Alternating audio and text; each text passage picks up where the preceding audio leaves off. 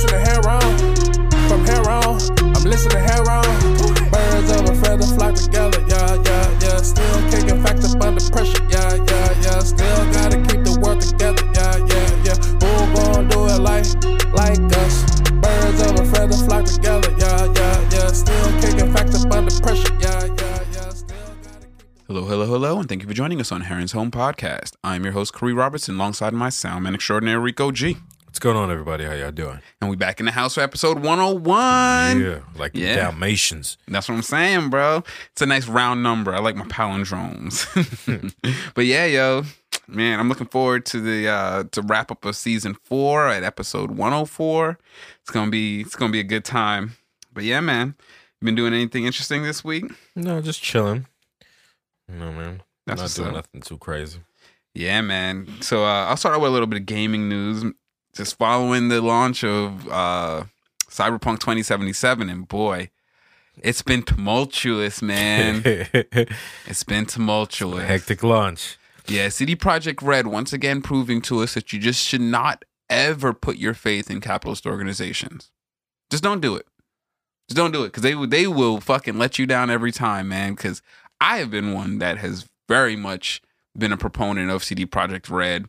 Now, I wasn't a fan of theirs at the Witcher 3 launch, but I became a fan of theirs as I became aware of their games after that. But evidently, the Witcher 3 launch was really rough too. But coming full circle to the Cyberpunk 2077 launch, boy, the PC version launched well. The game was clearly made and optimized for PCs or hardware that can match a PC's output. Evidently, the original base PS4s and Xboxes were not equipped to handle this game. Prepared. And it was one thing that they launched the game on those platforms in an incomplete fashion, but the way that they did their review embargo prevented people from showing, or reviewers from showing, the quality of the game on those platforms, and it was very obvious as to why, and that I don't know if that was a stellar move, because that is misleading. Like, if the game wasn't ready for launch on the base consoles, they were better off either A, just holding back that launch, or B, letting people know that this is going to be a Witcher 3 style launch, where the game is going to come out, and for the diehard fans who want to try it, you can try it, but it's not going to function optimally. Because and that's why I mentioned the Witcher 3 launch prior to this, is because clearly they have an intention of making the game functional on those platforms, but they did not launch it in that state whatsoever. And that was kind of sad to see, because I didn't expect that from them, especially given all of the delays. You would have expected them to hammer all of that out. That was the point of the delays. That's why the people didn't trip over the delays. Like, of course, you get your naysayers and your assholes who are gonna give them a hard time anyway. But no one expected the game to be in such a deleterious state when it launched on the base consoles. Like, that wasn't worth launching at all. But that's not to say that there isn't a really solid core good game that can be played. It's just you can't. They marketed it on platforms that were not appropriate for a good playthrough. And moreover, to just hammer that point home in a rare turn, I don't think there's ever been a precedent for this on the PSN. Sony has pulled Cyberpunk from its PS4 stores and issued full refunds for everyone who purchased the game. So that's just a wholesale. That's the equivalent of them revoking the certification for the game after it launched, which is sad. Which I feel like Sony must have. They didn't play it. They didn't play the game prior to, or they didn't play a decent amount of the game prior to certifying it, because I don't think that they would have ever certified a game that was in this non-functional of a condition. But it's a rough one, and so if you're listening and you're interested in Cyberpunk and you thought you were going to play it on a base console, please don't. It's not ready yet. Definitely hit it up on the PC if you have a quality PC that is capable of running high-end games. Go for it. And from what I understand, it's a great play if you have the hardware to play it, which, from what I understand, a significant portion of the sales were on those base systems, which is it's rough. And of course, PS5s and Xbox Series X's are not readily available. So I think that of their sales, maybe 25% of their sales were actually playable. If we're saying that the only playable versions were on the console, PS5, and Xbox Series X, which is kind of rough. That's really rough. Yeah, it's a big hit. Yeah, man. And so I'm hoping that they can rally and fix the game. But I would never put, mainly not because of their failure, but because of the deceitful marketing. I would never trust them as a company, like off the get. You know what I mean? Like I would never just hand over to them any kind of trust in terms of the launch of a game, because they've shown that their business model is to launch games that are incomplete. And that is my main issue that I get from the EAs and all of these other developers that are launching games that are just woefully underdeveloped. Yep, that's the new standard. You pay for the incomplete games and then and basically beta test it while they finish it and patch it to you and give the update to you at a later date. Yeah, no, that's not acceptable to me, unfortunately. I mean, that might just be me because I'm not like young enough to be part of the generation that's used to being a public beta tester. Like, I think that like if you're 25 years old right now or younger, you're used to being a beta tester. Everything's beta tested on you, and so you're used to receiving your products in an incomplete state, and through your patronage and the patronage of the fans, they come to completion. I'm not used to that. Nor do I like that business model. Nor do I think that that's a beneficial business model for the younger generation to take a hold of. Like, I don't want them to become comfortable in that, because then they're going to start to people in that generation are going to enter into the industry and partake in that business model. And we shouldn't. We really shouldn't. It ain't healthy. It's not good. And it's sad because it's similar to our political system. You know what I mean? Like, it's so corrupted and debased that participating in it threatens to fundamentally corrupt you, because to operate in it in any effective fashion just means that you're promoting the shitty parts of the system that you don't like. And so I really hope that I don't even know how the industry moves forward after a company like this causes that kind of disruption, because it's big. It's big. I mean, their stock dropped something like 15% just in this time. Like, that's significant. Yeah, you know what I mean? Because right before Christmas, stocks responds to 4% drops, and they dropped 15%. Like, that's bad. That's bad. And they've lost a lot of the consumer, goodwill that they had built up. Investors are feeling that way as well, and that's not good. They had a windfall for sure with this project, but I don't know if it's going to have longevity because of the way that they handled it, which is story of American corporations. They build up goodwill with people only to squander it for their profits. But yeah, moving on from that, we had some interesting stuff happening in the entertainment sphere. We got the upcoming Too Short versus E40 versus.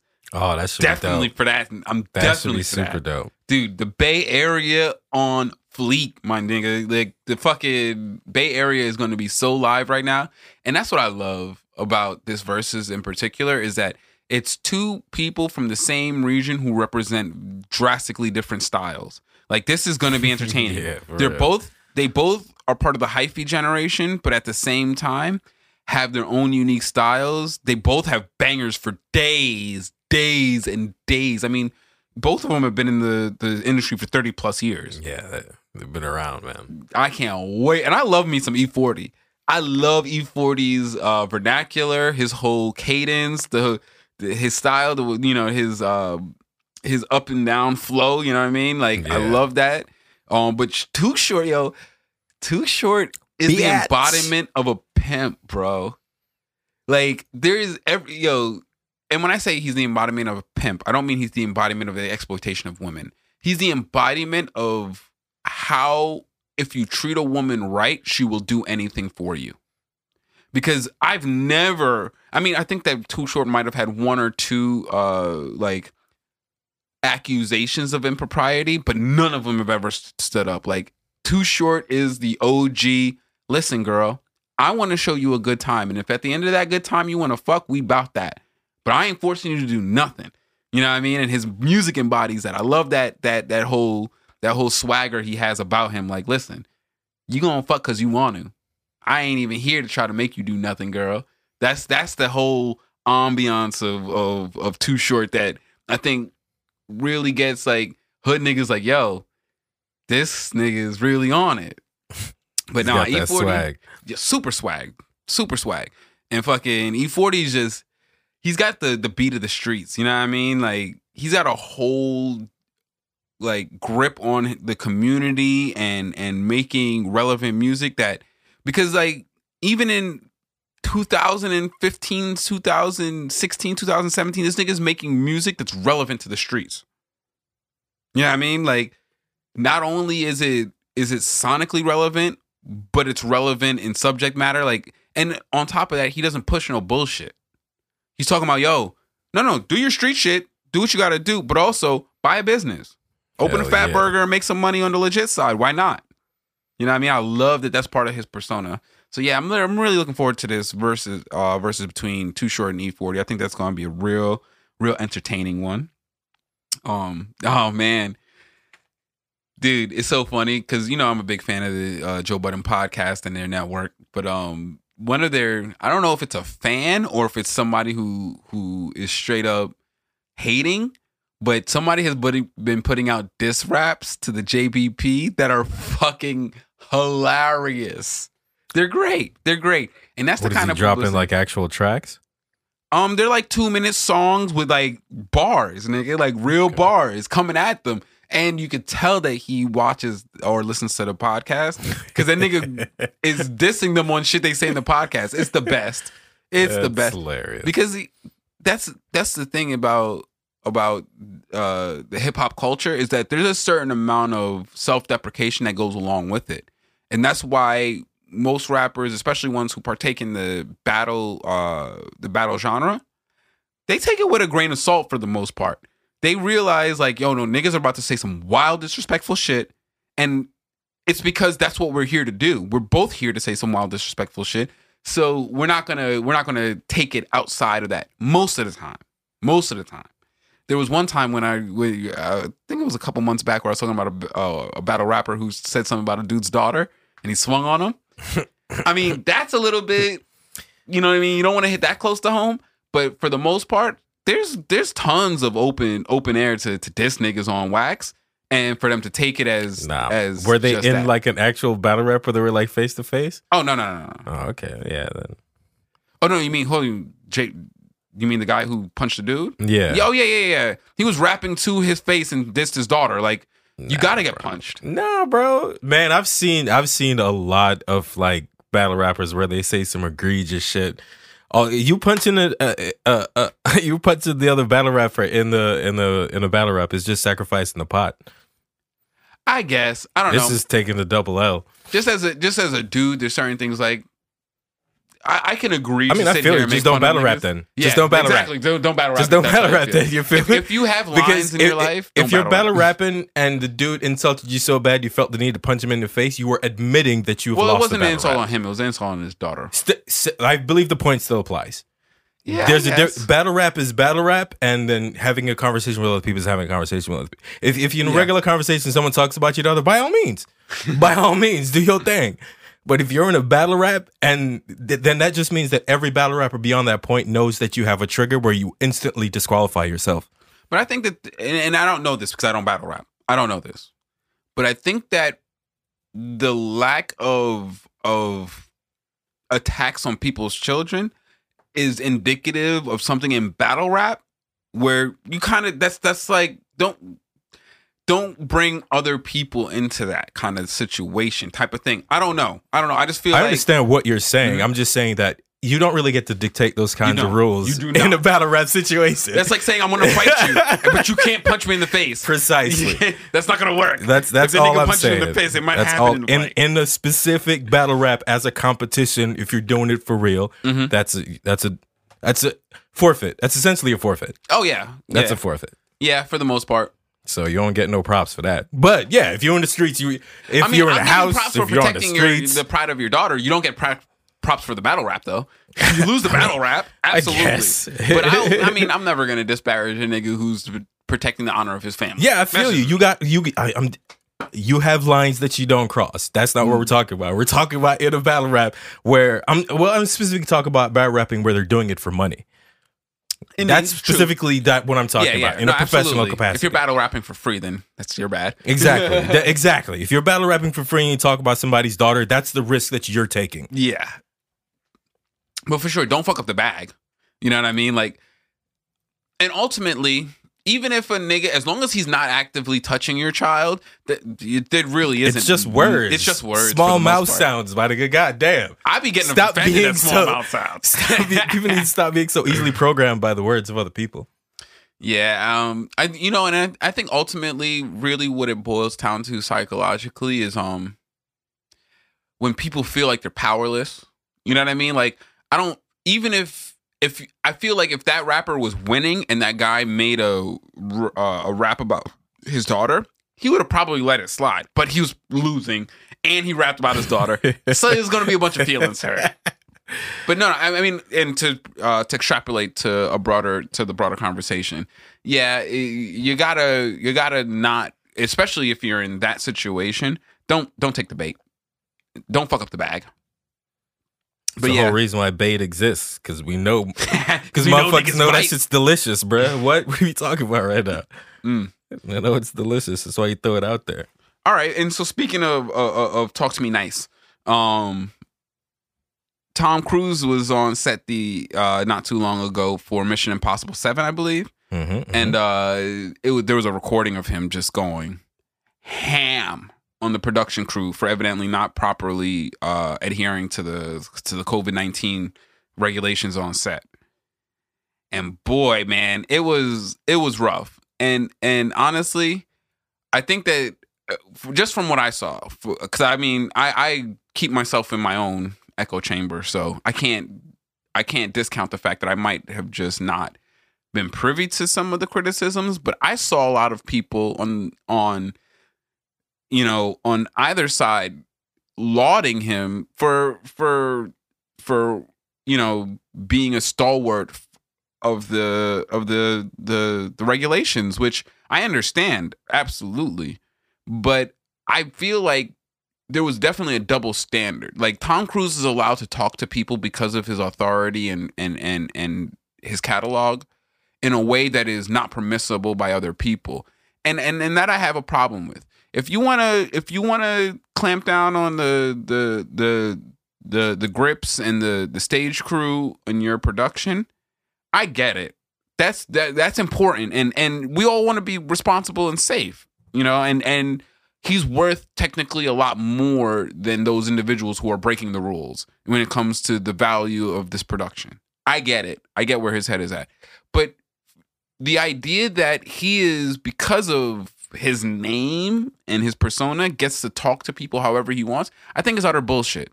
And I'm gonna have to keep the same energy I had for the dude who was at True Kitchen with Tom Cruise. You can make your point in a professional setting without being a dickbag.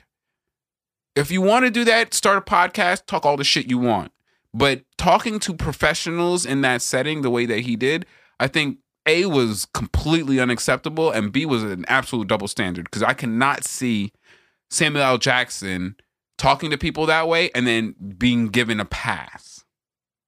I don't know, man. I think he's specifically getting that pass because it's about COVID regulations. Nah. That's why he's. Well, let me go ahead. Let me say something. I'm on the side of like, I don't think Tom Cruise is in the wrong all that much. I don't think it's that bad what he did. And that's specifically because he's like the foreman in charge of a construction company. And right now, everybody needs to pay attention to the rules because anybody could get this entire shit shut down and ain't nobody eating if this whole shit gets shut down. So I totally understand where he's coming from. And I don't think that what he did was that bad. I hear you. I'm pretty sure that they are insured, that everyone's getting paid no matter what. Like, I don't think that it's a money just because issue. you're insured doesn't mean you And still, even, Hollywood got money in the PPP. and Like, you can't insure time though. You can't insure time. Okay. I completely agree with that. There's still a way to be professional that I think that he is. And I'm not going to fight you on that point. That's fine. permitted. Like I said the last time, you mentioned the other dude, like, don't yell at your kids when you're angry because then they miss the point. And we especially live in a society right now where if people don't like what you're saying, they will intentionally ignore what it is that you're saying if they don't like how you're saying. That I don't like. Like, You feel he me? could be making a good point, and you're absolutely right. And that I don't advocate for. Don't ignore the point being made. And that's not what I want to do here. I don't want to ignore the point he was making. Absolutely. We're all adults here, and they're not difficult regulations. They're really not that hard. And the dude also quit, let's so clearly he didn't value the job that much. Oh yeah, no, I mean, and as I said, they're all taken care of because he's part of a union. The people, the stagehands are all Gotta part be of a SAG. union. That's all He's SAG straight. shit. He's straight. He could leave. SAG will take care of him. You know what I mean? And so, yes, in the grand scheme of things, like, if you don't like the way you're being treated in that environment, you are actually empowered to just not deal with it and still be fine in the end. So I'm a lot less inclined to dog him for that. Yes. But I just don't understand why people get there in the professional setting. Because I totally do. Come on, man. You can't understand the stress that people are going through right now? I get it. But just as we were saying, like, you're getting paid a lot of money to deal with that stress. It doesn't require you to, and that kind of behavior is indicative of a lack of respect he has for those people. I don't know, in my man. opinion. I heard the rant. I really didn't think it was that bad. He cursed a couple times, but for the most part, he stayed on point and remained consistent Not for to his nothing. entire I've heard point. him yell way worse than that. So yeah, We've all heard I him don't yell know. way worse I than did not think he shit on the dude all that badly. He said motherfucker like one time, and basically he was just like, do your fucking job. There are a lot of people that would love to be in the position you're in right now. And that's where that's where you overstep the bounds, in my opinion. Is like, that's not at all part of your point. You know what I mean? Your point is you do your job correctly and follow the protocol that we're paying you to follow. At the end of the day, you will always be able to like nitpick how exactly he went about that because he didn't go about it right. Okay. And You feel me? he was right in his point. It was his execution that was wrong. That's all. Exactly. Okay. And that's at the all end I of the wanna day, do. that you know what I'm saying, you're never gonna be comfortable with how exactly he did it because you yourself are very strict. No, and I'm cool with that. I only want to let it be known. I want us all to agree on that, only because we're gonna think about not we, but people will generally reference these kind of situations if they are ever put in a similar situation. So I want us to be able to harken back on that and say, you know what? The right thing to do was to reprimand him. The wrong thing to do was the way he did it. So that moving forward, hopefully, and not that Tom Cruise or anyone who of any import listens to this, but I would hope that given the opportunity, any of the listeners who are in a production environment would take that and say, hey, you know what? Okay, I can learn from his mistakes. The mistakes he makes at a very high level. Especially because, a lot of us aren't afforded the ability to make those mistakes. Like, if I were to do something like that, I would probably fuck up the bag big time. Man, even the if only I was mistake right. Tom Cruise made was giving a weak ass chewing. That was not an ass chewing, bro. I've heard real ass chewings before, and I can't believe people are that upset about that shit. Nah, I just don't like when the public figures do stuff like that because so many people look at them as examples. And it's like, I don't want that to be the example. You know, like, I would have loved the example. That's a never-ending uphill battle, though. Yeah. Ugh. But yeah, you know, I just thought that was an interesting discussion that was happening because, a lot more people were on your side they were unwilling to even criticize his approach. They were just like, stop being stupid. And I get it. And I just don't think that, especially people who view something like this, who aren't already of the vein of, hey, you know, let's just make sure we follow all the protocols to make sure we get out of the other side of this in a decent way. It's just going to drive them further and further away. And of course, there's clearly not intelligent people, so we shouldn't be organizing ourselves too much in how they respond. But we gotta live in a country with, you know, at least there's at minimum 70 million idiots out there. 70 however many million idiots voted for Trump. So we gotta worry about, like, the fact that we live in the country with that many people who just don't see eye to eye with us, and we would want to deal with them on a better level, because, I mean, we could go at them in a vitriolic manner. I just don't think it's going to be successful. And being nice to them probably isn't going to be successful, but definitely being vitriolic won't be successful.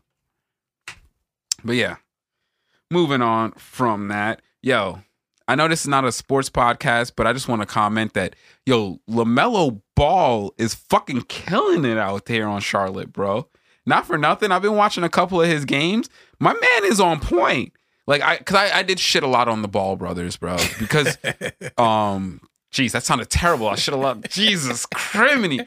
I used to not be very positive towards the Ball siblings because of their father's antics.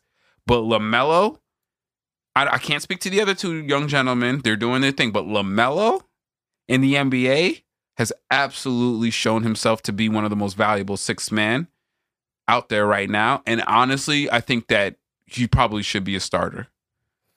The man's killing it right now. But yeah, if you want to watch some entertaining basketball, he's a really good passer. So king of the no look right now. Like, I don't know a lot of niggas who's doing a no look like he is right now. Like, he's really in tune with his team. And so it's making for very entertaining play. And so I just wanted to shout him out because I know that I'm quick to shit on the Big Baller brand, but that is not out of That's funny. Pure vitriol towards them. It's purely because their father's a trash bag. But the boy is showing some skills. Definitely showed me up, because I definitely didn't give him the credit he was due when he first came out. Sleeping. Yeah, no, I was sleeping on him, but I just wanted to throw out a little shout out to LaMelo for killing it. But yeah, man, let's move on into some politics. Cause boy, man, it's not looking good. We're gonna have to do the second half on this politics shit, and I know it's always depressing, but it's not looking good. It is not looking good whatsoever. Between the Biden and cabinet being literally staffed with black neoliberals. Like, these are black people who completely support all of the negative economic factors that have detrimented the African American and minority communities at large for the past 40 years. This is absolutely Obama 3.0. Like, 100%. Like, if you think you're going to get anything outside of Obama, then you're barking up the wrong tree here. And if you think that the Obama administration helped black people, just God help you. God help you. Because don't ever forget that Barack Obama was followed up by Donald Trump. That's the real, because you never see the ramifications of a presidency during the presidency. Because of the way our politics works, it's delayed.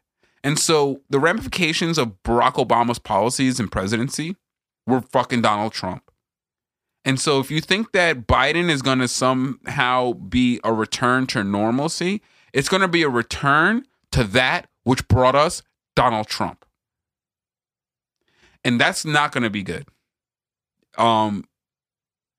it's gonna be hugely detrimental to, I think, the participation. I don't know if we'll ever get another election of. I think that between we literally had 55% turnout in this election.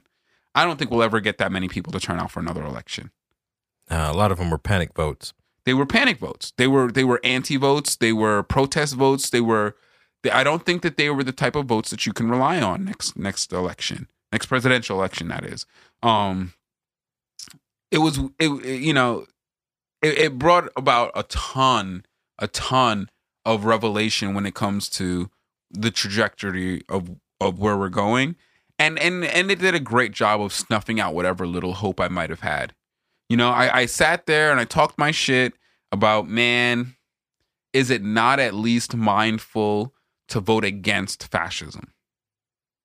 And what I've come to realize, and I'm so glad I did not mark down any presidential vote whatsoever. I didn't vote for anyone for president because I don't believe in any of these fuckers. Period. I voted 24 out of 25 of those spots on my ballot. 24. Everything down ballot. I did not vote for either of these fucking people for president because I knew what was coming. And I was not going to be part and parcel to choosing a slave master. Because if you don't understand that Biden is a slave master, you're fucking stupid. You got to hear the way that he was talking to the black clergy people who were trying to get him to listen to some of the more progressive ideas that are motivating the young black voters. He spoke to them like they were dogs in the street. Dogs in the street, bro. Like, it's going to be a shit show. And I really, and it's really hurtful because I see so many, and it's majority white progressives that are just so toxic to the idea of progressivism. White progressives are the biggest detriment to progressivism because the Republicans are doing nothing to actually combat what the progressive caucus and the Democrats are bringing to the table, and people are voting for it. They're voting for the progressive caucus, and it's the Democrats who are fighting it. You know that Donald Trump wanted to, as a way of pissing off the Republicans for not backing him adequately during the election. You know what his idea was? He was going to put $2,000 checks into the stimulus package to get back at the Republicans who he knows don't want any assistance in that package. And because the Republicans are a cult of personality, they would have voted for it, even if they didn't want it, because the way that Donald Trump is leading them, they would automatically fall in line with him because they're too fucking scared to vote against him. And it was the Democrats, Nancy Pelosi and fuckboy Schumer, who fucking fought tooth and nail to get that removed from the stimulus package. And they argued it down to $600 from $2,000. And this is what I mean. This bullshit white progressive wing of the Democratic Party is full of shit. It's full of shit. Full of shit. And then you have the bad faith arguments coming from the other side, from people like Brianna Joy Gray and her Twitter fucking following, that says we need to sit here and dictate to people like AOC, who actually won political office, how to utilize their political power, which is the fucking most disgusting, egregious thing. Like, listen, I get it. I'm very critical of AOC. I've been critical of AOC. I've been upset with her in the past, but at no point do I believe that I know how to use her political influence better than she does, because I've never been voted into her office. And so it's fundamentally just disingenuous to make part and parcel of your critique a actual advocation of how she should be exercising her political power that she fought for. Granted, yes, people who voted for her are the ones who provided her that power, but this is a representative democracy. She now holds that power once she is elected into that seat. She controls how she utilizes that, and the people voted for her because they trusted that she would utilize her power in the best way possible to get as far as she can. And these fucking idiots like Jimmy Dore, and I'm really disappointed in Brianna because she's a really smart young lady and she knows shit, but she's over here trying to advocate for how AOC should utilize her political influence when the fight that they're trying to get her to go into is versus Nancy Pelosi. She's the most powerful woman in American politics, bar Kamala Harris, who will in January become the most powerful woman. They want AOC, a neophyte congresswoman, to fight against the most powerful political woman in the fucking establishment. It's just stupid. It's just stupid. It's just not an intelligent fight to take on. And so for them to be advocating for people to disenfranchise AOC because of her choices of how to maneuver politically are just, they're disingenuous, they're foolhardy, and it just shows the circular firing squad that the progressive left of America is. There's nothing wrong with critiquing each other. We have to critique each other. We should critique each other brutally. But when it gets to the point when we are trying to dictate how other people who have actually done the work utilize their political power, that's when I step away and say, nope, I am not part of that project. I am here to critique and give my opinion, but in no way, shape, or form would I ever say that I have more political acumen than Jamal Bowman or Cori Bush or Pramila Jayapal or Ilhan Omar or Alexandria Ocasio-Cortez. They are good politicians. And if you don't believe that they have the people's best interest in mind, then make that argument. But don't argue with the people who we have chosen to be our representatives when they parlay and maneuver politically in the environment that's provided to them. We elected them into that environment.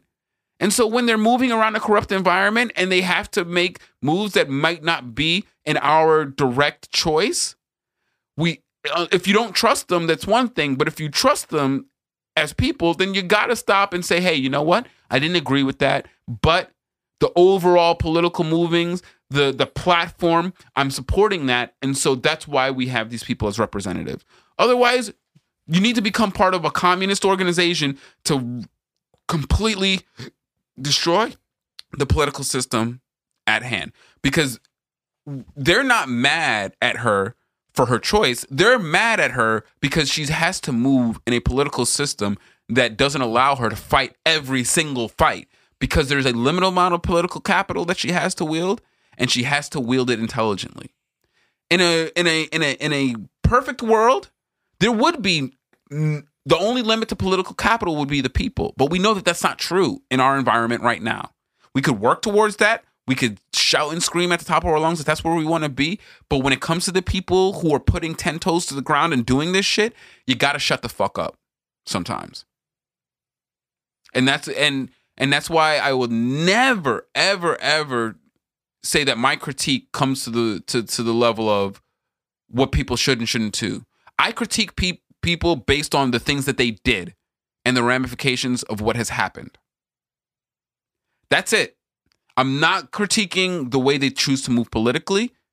I'm critiquing the outcomes. And if you moved strategically and you failed, then I will critique you as such. If you moved strategically and you got yourself in a position to fight a bigger fight, I will critique you duly.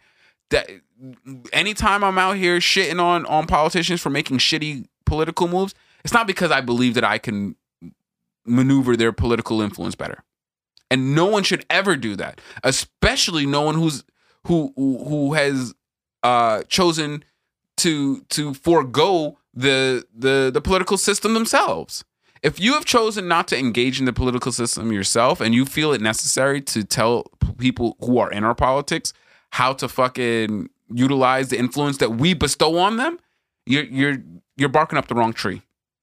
You're barking up the wrong tree. You're not going to get anywhere far, and all you're going to do is further split and fracture are already fractured political spectrum. And that's the worst part is that, the fractured political spectrum, I don't think is really what hurts us. It's the fact that there's only two parties in our political system. If there was more parties representing the varied interest, we'd have a better idea of how we can properly influence our government, but we don't. So unless you're fighting for a parliamentary system in American government, shut the fuck up and let AOC do her thing. Because guess what? Till this point, I haven't seen her forego any votes that she actually had power on. I didn't see her forego, and she's a freshman congresswoman. She doesn't have a power on any votes. Like literally, there's in Congress, there's people called the whip. The whip is the person who organizes votes within the party. So you have the Speaker of the House, and then you have the majority whip and the minority whip. The majority whip gathers votes in the majority, whoever's in the majority, whether it's Democrats or Republicans, and a minority whip gathers votes in the other. Because our system has centralized power like that in the Congress, freshman Congress people have no power. They don't have the ability to fight people like Nancy Pelosi or Chuck Schumer on anything. So asking her to sacrifice all of her political capital on a fight that the literal president-elect has said he will not let pass. Let's not forget, Biden said he will veto Medicare for all. And if you think that because we're in a pandemic, he won't come through on what he already said he would do, you're fucking stupid. You're crazy. You are utterly and completely crazy. He will not let Medicare for all happen. Biden has already said he does not support it. He will veto it. He literally said, I would veto it as president. Like, he literally said that in an interview. So the idea that you want Alexandria Ocasio-Cortez to force a vote on that to reveal the fecklessness of the Democratic Party shows how fucking stupid you are. Because we already know this. If you're looking at it with a critical eye, you know this already. And if you have refused to acknowledge it, you're not going to acknowledge it. You're going to drink the Kool-Aid. So her wasting her time trying to quote unquote, force a vote, because there's no guarantee that she forces a vote on this by trying to galvanize her caucus. And when I say her caucus, I mean the squad. There's no guarantee. And then the worst part is that you open yourself up to get smacked down in even worse and dramatic ways. Nah, B. No, sir. I will not attack Alexandria Ocasio-Cortez for not supporting this Medicare for All bill, because there was nothing for her to give in support. There was nothing for her to give in support. Honestly, there really wasn't. Not when the president-elect says that he will veto it when it comes across his desk. And you want her to sacrifice her influence for that. Man, we got to get off of that shit. The left has to stop shooting at itself. Yes, we'll critique each other, but attacking the people that have actually obtained some form of political influence because of purity tests, the purity test should have been there when you fucking elected her. That's the time for purity tests. She there now. This ain't the time to sit here and critique her because she's choosing not to sacrifice her political influence. We got to get away from that. That's gonna cause the next 4 years to result in an even worse president than Donald Trump. Fact. That's big fact. If we sit here and spend more time fighting ourselves rather than organizing and galvanizing to get the proper push in the direction that we want, like galvanizing around attacking AOC is not going to get you what you want. I promise you. I promise you. It's only going to get the right to have more influence than they should. And we don't want that. That's a bad thing if people didn't realize that. But yeah, moving on from that, I mean, the DNC has, through their own investigation, come out and stated that the Iowa caucuses were mishandled. gravely that Bernie Sanders won that caucus, despite Pete Buttigieg declaring victory before the votes were even counted. Like, the DNC is like, and that's the worst part. You know, the RNC, they'll lie to you till the cows come home.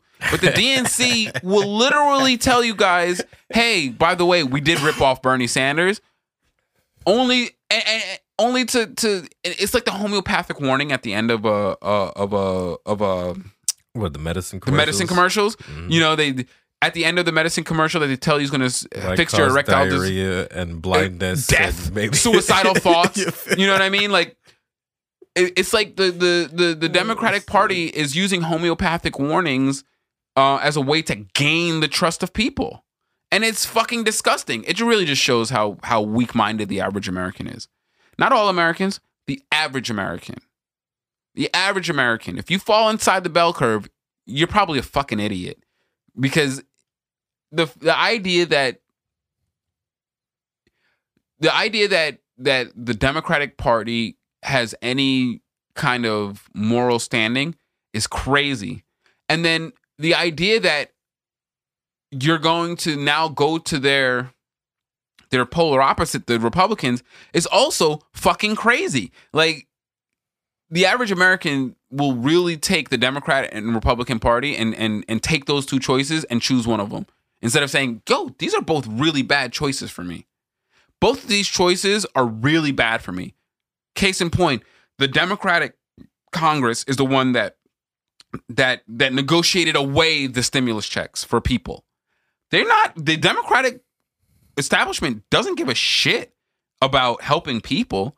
Neither does the Republican Party. And so the average American who is willing to accept these two options as their only options is a fucking idiot. Like, that's just not smart. It's not an informed or progressive way to go about your future, your own future. Whether you want to actively participate in politics or not, you can't take these two parties as your choices and actively choose one and consider yourself part and parcel to the solution. You're part of the problem. You're definitely part of the problem, because neither of these parties should have any support. Neither of these parties should have any support. They both should absolutely have lost the trust of the public, but they haven't, oddly enough. They haven't. Which blows my mind. I don't even know how that's possible that they could have gone this far without having. They're investing enough money into it. I guess that blows my mind, because there's no amount of money you could ever invest to convince me that people who are hurting me aren't hurting me. But you're right. There's people who will just take in the words that are being said to them and not actually look at the material circumstances that they're living under and say, oh yeah, no. I mean, God, my mom reminds me of this, because she was a Bloomberg Democrat. A Bloomberg Democrat. Like, how does that even exist? Because Bloomberg was a Republican until the 2016 or the 2020 election. So how the fuck? Like, that's not even a thing. And people they listen to the words and they say, yeah, I like those words. And they jump on it. And I just don't understand how people could these are situations that clearly have ramifications on your well-being. Your well-being could go better if you pay attention to the situation, but they don't. And then they make decisions that are counterpositive to their well-being. And it's like, but you clearly didn't even research or look into this whatsoever, because a cursory examination would have said, hey, you know what? If I just care about me and people who look like me, this is probably not the dude for me. But they don't. And it's not just relegated to poor white people or middle-class white people. It's a lot of people of all differing races and genders. Like, it blows my mind. But yeah, I wonder how much Russia's hacking scheme has to do with that. Because they just put out another thing. Russia's hacking. Russia been hacking. Hacking and whacking and thwacking. They all up in their fucking systems. I don't believe that shit whatsoever. I mean, I'm sure that they're attacking our systems the same way they have been since the Cold War. Attempting to garner like state secrets. But I doubt that Russia is wasting their time with the American electorate, honestly. Like, we're so fucked up. It wouldn't even...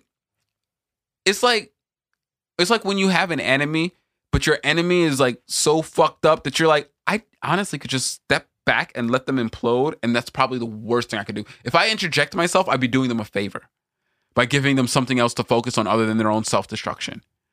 You know what I mean? Like, I highly doubt that anyone who hates America is taking time to influence America, because if you hate America, all you got to do is sit back and watch, and America will kill itself. America is working hard at dethroning itself as a superpower, working very hard. And I don't know, man. I just don't think that these claims of Russian hacking are meaningful. They're just more distractions. They're it's the setup. It's the setup for the disclaimer later. Oh man. Yeah, you know, those 70 million people who voted for Trump, man, it's all about the Russian hackers. It's like, no. Those 70 million people were enacting their racism on the system. They were actively trying to dog whistle their racism into the system. That's it. As long as you're ready for the spin. As long as you're ready. And I mean, look at what's going on in DC. In DC, you got Proud Boys, and that's the fucking part that always blows my mind. I see how they act when there's BLM protests. I get it. BLM is calling for the dismantling of the systems that protect the powerful. So I can imagine why they respond the way that they do. But them ignoring the Proud Boy protests when the Proud Boys are overtly vandalizing property, are overtly assaulting people in the streets. Just it really shows their hand. It really shows their hand. Agree. They're not going to arrest their friends, bro. Come on. Clearly not. Come on now. Clearly not. You want me to go arrest the homie? I know that. We were just at a barbecue last week. Just because he wants to smash some cars and I'm law enforcement, mean I got to go stop him now? No, they're smashing historically black churches. But yeah, they're the same community. Those are the homies. There's no way that they're ever gonna actually crack down on those things. But it's like, how is it that so many people still don't see the tie between the white nationalists and the police? Like, it's an inconvenient truth. Yeah. Oh boy, man. I think that, and I'm really pissed off at Al Gore for stealing that phrase, because this is the real inconvenient truth. Fuck climate change, nigga. There's more than one. There is not one inconvenient truth. Yeah, there's a lot of them, and see from the left, you will get, you know, Marxists will say that that's just those inconvenient truths are just the internal contradictions of capitalism. Okay. But I don't think so. I think that those are the internal contradictions of America. Of the people? Yeah. Of America. Sure. American people. Like, yes, in most places where capitalism is benefiting the public, they are racially homogenous. So nowhere do you see a diverse society where capitalism works for the people, which is weird. Like, I don't want to have to say that you have to be a black nationalist to be anti-capitalist. But it really seems like if you are anti-capitalist, that puts you at odds with a lot of white societies. It puts you at odds with a lot of predominantly white societies. Because predominantly white societies that have very, very low rates of diversity are the only ones that are successfully enacting capitalism. Other than Asians that have very low rates of diversity are also successful with capitalism. And both of these demographics, these ethnicities, are not using democracy as a vessel for capitalism. In Asian countries, you have communism as the vessel for capitalism, and which is completely antithetical, which is the most bullshit thing I've ever heard. But based on the current usage of the words, that's what's happening. And in those Eastern European countries that are successful with capitalism, it's socialism. It's not democracy. So this is an interesting And that's not even particularly the dichotomy to be set up, because socialism and communism are economic forms. Democracy is a governmental form. But because of how integrally intertwined our governments and our economies are, they're used synonymously. But that's not to say I don't identify that. That's a completely fallacious statement. You don't compare communism to capitalism, or you don't compare communism to democracy, because they're not the same thing. They're not the same thing at all. But yeah, we definitely got to work on this rhetoric behind the anti-capitalist, because I don't know if it's a necessity that you have to be, I don't know if it's a necessity that you have to adhere to racial diversity to be successful capitalists. And I would say that racial diversity is actually inverse to your success as a capitalist. I don't think America is successful as capitalists. We're successful as militarists. We're successful because we have 17 times the next country's size of military. Okay, good. You know what I mean? Like, we're not really successful capitalists. We're really successful militarists. And so I think America, and that's one of the reasons why I fight so vehemently for people to, like, let's get the proper understanding of what's happening here. Because if Americans realize that they were actually losing at capitalism, they might actually stop and change what they're doing. But they think that they're being so successful as capitalists, and it's like, no, you're pretty much holding the rest of the world at gunpoint. I don't know if that makes you a successful capitalist or a successful extortionist, but I don't think that they're the same thing. They could be the same thing. Most leftists would say that it's the same thing, but I don't think it's the same thing. There's a distinct difference. Being a successful capitalist is a form of production. Being a successful extortionist doesn't. It just means you're a shitbag. It's two different things. But yeah, there's got to be a more healthy and robust discussion around these things. Because as I said, we need to start talking about what comes after capitalism. Because we're in very late stage capitalism. We're close to the end. It can't keep, and the thing is like, when I say it can't keep going, I mean, yeah, we're talking about maybe 50 to 100 more years.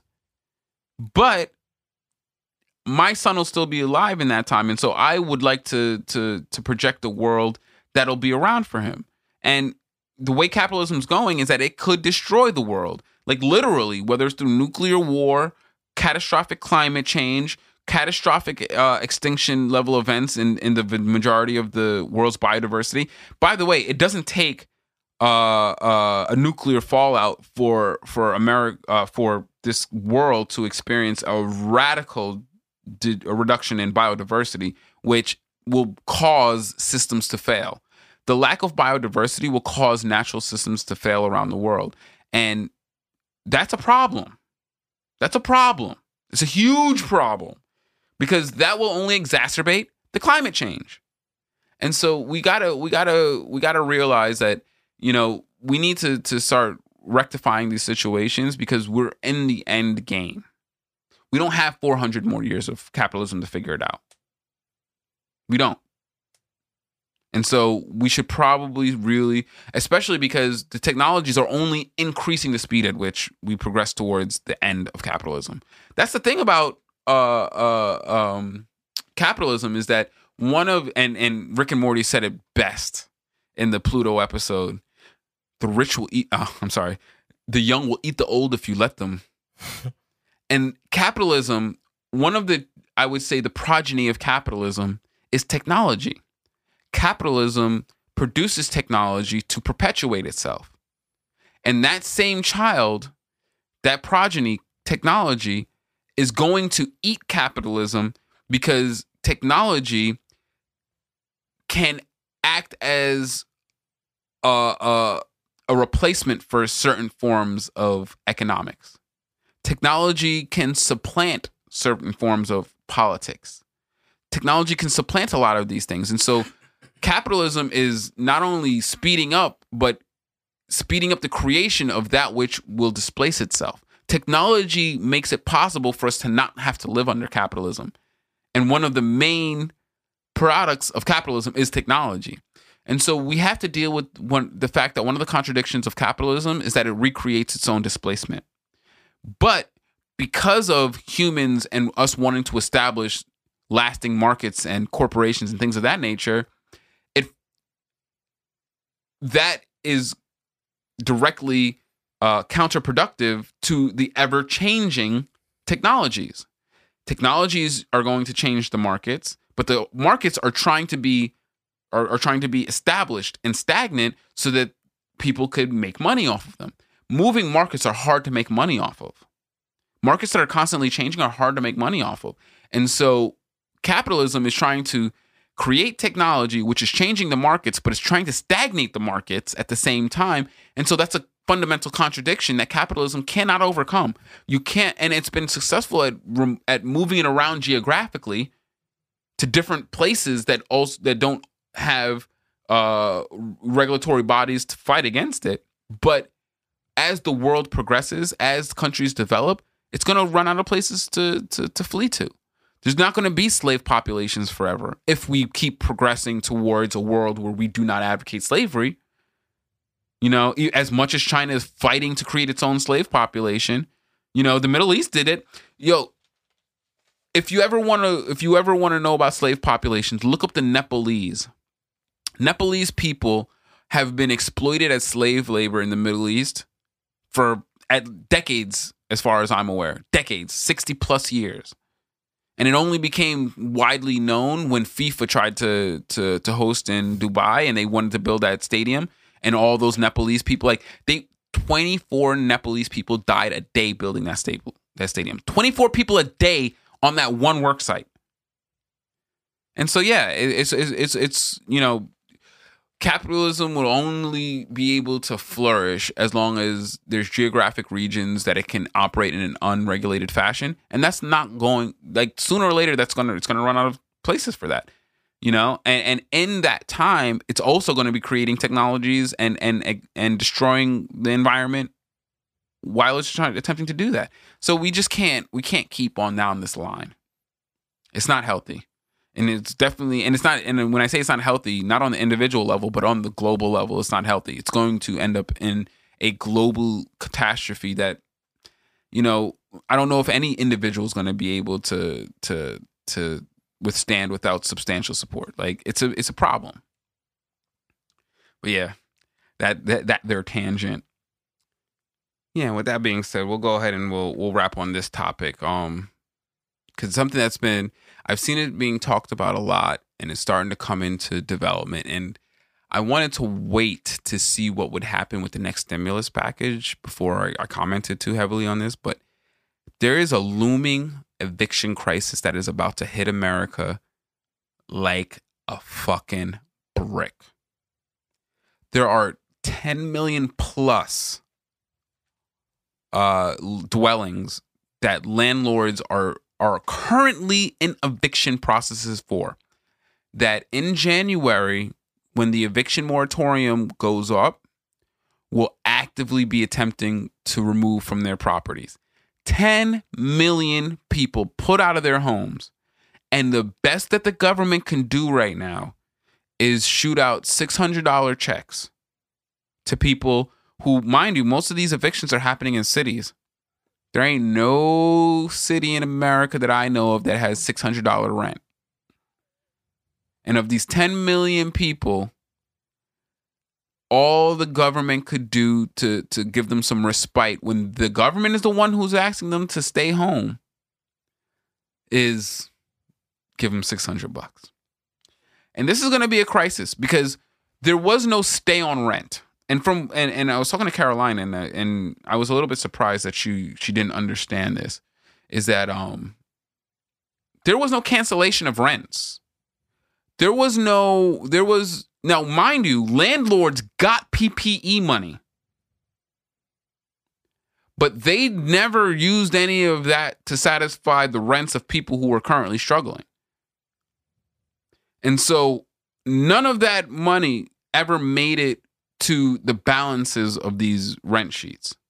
None of the stimulus money, none of the bailout money, nothing has made it. So all of these people who obviously have been in eviction situations for months now are just getting further behind the ball. And when the moratorium is up, they're not going to have the ability to pay those rents now all of a sudden. They're not going to be able to say, oh, thank you for all that extra time. Now I want to give you the money for that. They're still going to get evicted.